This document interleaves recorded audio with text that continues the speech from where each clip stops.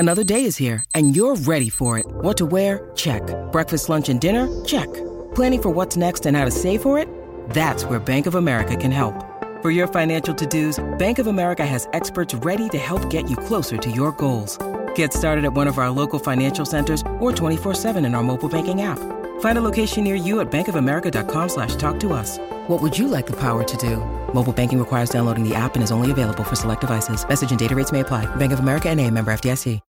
When you need mealtime inspiration, it's worth shopping Kroger, where you'll find over 30,000 mouth-watering choices that excite your inner foodie. And no matter what tasty choice you make, you'll enjoy our everyday low prices, plus extra ways to save, like digital coupons worth over $600 each week. You can also save up to $1 off per gallon at the pump with fuel points. More savings and more inspiring flavors make shopping Kroger worth it every time. Kroger, fresh for everyone. Fuel restrictions apply.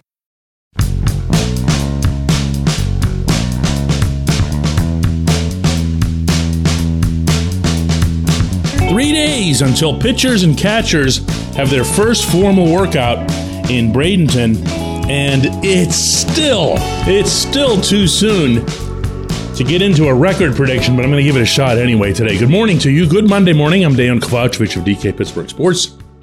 This is Daily Shot of Pirates. It comes your way bright and early every weekday if you're into football and or hockey.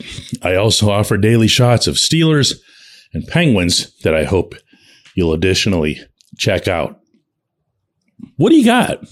What do you got? How do you do this?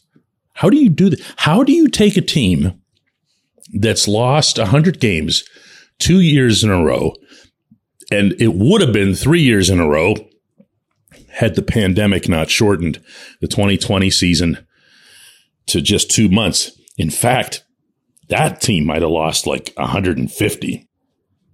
I'm only partially kidding when I say that. This one, though, what do you do? What do you do? Because where is the math aligned? Is the math aligned with the scale of improvement? Or is the math more aligned with whatever your actual general expectation is of the group that's in front of you? And I'll explain what I mean by that. If you say, well, it's really hard to have a 10-game or 20-game improvement in baseball, you are, of course, historically accurate. They don't happen often, but the real reason they don't happen often is most teams don't lose 100 games. It's very hard to lose 100 games. We only think that it isn't in Pittsburgh because it happens all the time. So is it easier to improve or more difficult to improve from, let's just say for the sake of conversation, 62 to 82. I'm just having fun here. Don't take me seriously. 62 to 82 or 82 to 102. Do you follow me? They're both 20-game improvements, but which one's more difficult to achieve? Well, of course it's the latter. Of course it's the latter. So I prefer the other approach, even though it's nowhere near as numerical. And that's simply to look at the roster, look at the circumstances within that roster, look at ceiling possibilities within that roster. And by that, I mean, O'Neal Cruz is back for another year. But are you penciling him in for the same production as what he had in 22? No, I would certainly hope not, because that wouldn't be plausible. And by the same token, if you look at a Mitch Keller and the terrific year that he had, are you banking on another terrific year, or are you looking at the years he had before that? Has he broken through, or did he just have a little bit of an outlier? The next thing to do is to look at age, obviously. And that goes the same way in both directions. If you're younger, theoretically, you've got a chance of becoming better, a lot better chance than an older player does. In fact, the older player almost certainly will decline. So when you look at, respectfully, Andrew McCutchen, it's beautiful to have him back here, but, there's people who are mostly just the casual baseball fan types in Pittsburgh who think he's come back and it just is going to magically play some massive role in instant contention. I mean, there's not a lot of that, but there's enough of it that it's kind of like, whoa, hey, And then there's another one that hardly ever comes up with anybody, but it probably should, because the schedule's imbalanced enough, even with this new format, that you play a lot of games inside your division. And the caliber of the division in which you play tends to have a really outsized influence on your overall record. It just does. We've seen, for example, even in some of the Pirates' worst seasons where they would really dominate this division or that division, you'd be like, whoa, that's incredible. But then you look at their record inside the Central and they got just destroyed. Why? Well, because those teams see the Pirates often enough to know how to beat somebody.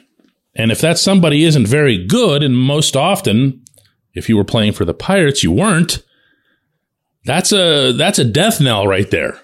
You're going to get stuck with some 300 winning percentage inside your division, and nothing else that you do matters. So here, I'll take those factors and try to put them into play here. If you look at this team and its offensive capability overall, you do have upside in Cruz. You have possible upside in Rodolfo Castro. You have possible upside in Jack Suwinski. And you have definite upside, I think, if you were to bring in some of the younger guys, the prospects, like an Endy Rodriguez. And you could see the Pirates have a kind of chance that, say, the Marlins used to whenever they were just owning everybody when it came to drafting and developing. And the Marlins would be, they'd have like the average age of 22 years old, and they would just start cleaning up in the NL East. And you're like, whoa, this team is for real. This is incredible. And then it just didn't feel like a surprise, I could see maybe a team like the Orioles doing a little bit of that, the way they finished, with all the prospects, and Adley Rutschman now in Baltimore. They're going to have a chance to be that team that just kind of soars all the way up, and you're not used to saying their name, so it feels really weird. But what if the Orioles were to improve by some massive number of games? Who would really be all that shocked, right? I look at the pitching and I'm encouraged. I'm borderline excited, but I'm not sold. I think that's a fair representation, certainly, of how I feel about the group. I don't look at it the way I used to and just see 5 level lines and know exactly what I'm going to get. Because if we're being honest with each other, if Keller does have a continuation of 2022, if Roansy Contreras does rise up another level, if Rich Hill is just a steadying influence / lefty, keep everybody honest guy, that's a plus over last year. Or at least it's a neutral marking because Jose Quintana was that guy for the better part of last season, I guess. But now what if Johan Oviedo rises up? What if Luis Ortiz doesn't stay in Indianapolis all that long? I got news for you. If you've got starting pitching, that's your cheat code to get to the next level. And in that circumstance, no one is surprised. No one is surprised. It's funny how many people all these years later still look back at the 1997 team, the Freak Show team, as Greg Brown dubbed them. And they saw the payroll and they saw those Kevin Polkoviches and they said, well, this is just the most amazing story and this is unbelievable. And it wasn't. It wasn't. Because they had young, legit, with potential, with ceiling, starting pitching. They had a young Jason Schmidt, Esteban Loaiza, Francisco Cordova. John Lieber was in that group, and those guys never missed starts. It was nuts. They all made 30-plus starts, which is also, well, that was actually the Freak Show component.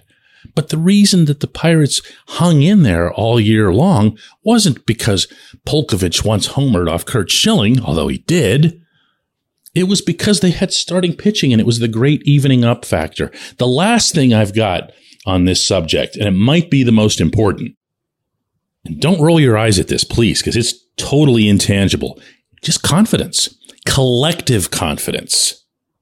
And that's going to have to come, I say this all the time, from the clubhouse. It's not going to come from the owner. It's not going to come from the team president. It's not going to come from the general manager. It might not even come from Derek Shelton, because they've had him doing what they want for 3 years.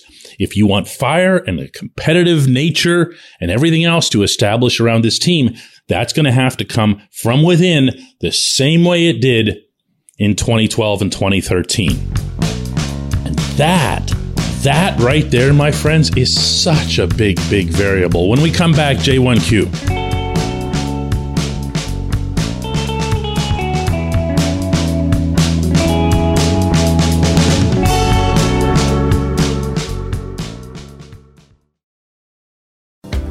This portion of Daily Shot of Pirates is brought to you by our friends at North Shore Tavern. That's directly across Federal Street from PNC Park. It's home of Steak on a Stone, an eating experience, underscoring the word experience. The steak is brought to you partially cooked on an 800-degree stone, and you do the rest. It's a ton of fun, it's a great meal, and it's a baseball atmosphere like no other in Pittsburgh. North Shore Tavern, right across Federal Street from PNC Park.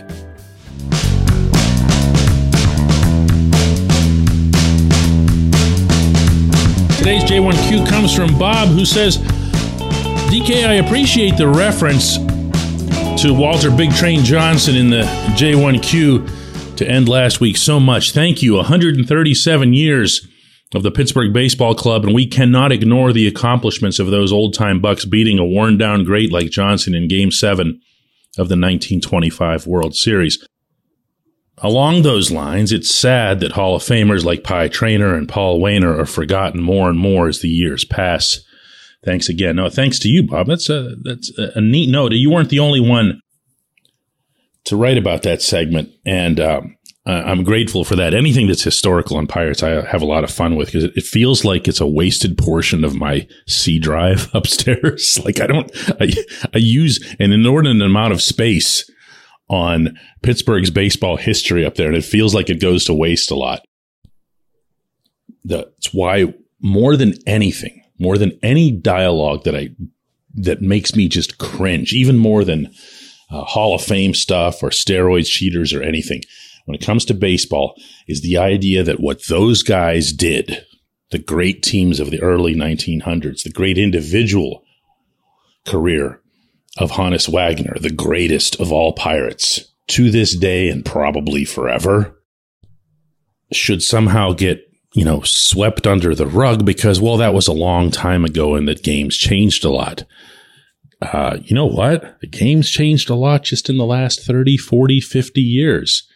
Watch highlights from games in the 1970s. They don't look anything like this. They really don't. Players are bigger and stronger because humans are bigger and stronger. The ball or the bat or the glove or the many, many other physical components to baseball that don't involve the human body have changed. The manicuring of the grass has changed. So now your expectation in the field is going to be infinitely higher than it was even a half century ago.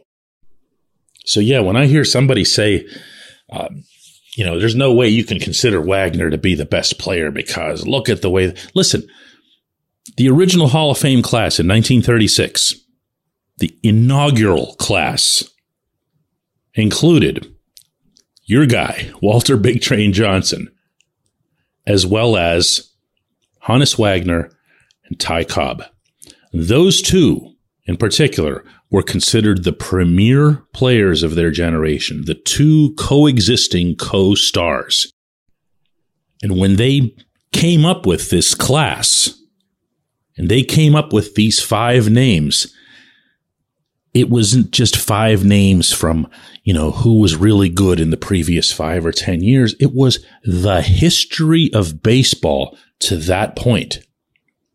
Bearing in mind that the National League, for example, was formed in 1887. That was a half century. And Wagner was a complete no-brainer selection. And I'm sorry, but with immense respect to Roberto Clemente and Willie Stargell, individual standout like a Ralph Kiner, there's no one in Honus's category here. And what I love to say to people who want to just sweep that away as if it didn't happen. It was different. You can't count that. Let's just say the modern version. No. Because you know what's going to happen? In another 50 years from now, someone's going to say that about Clemente. And another 40 or so years after that, they're going to say it about Mario Lemieux, the greatest athlete our city's ever had. And no, I'm not cool with that. I appreciate the question. I appreciate everyone listening to Daily Shot of Pirates, but I really, really appreciate those of you who were sharp enough to notice that I never gave a record. I never gave a prediction. That's because I hate doing them, and I really, really hate doing them 6 weeks before the season starts. I'll do it the week of the opener in Cincinnati. I promise. Let's do this again tomorrow. I promise not to trick you tomorrow.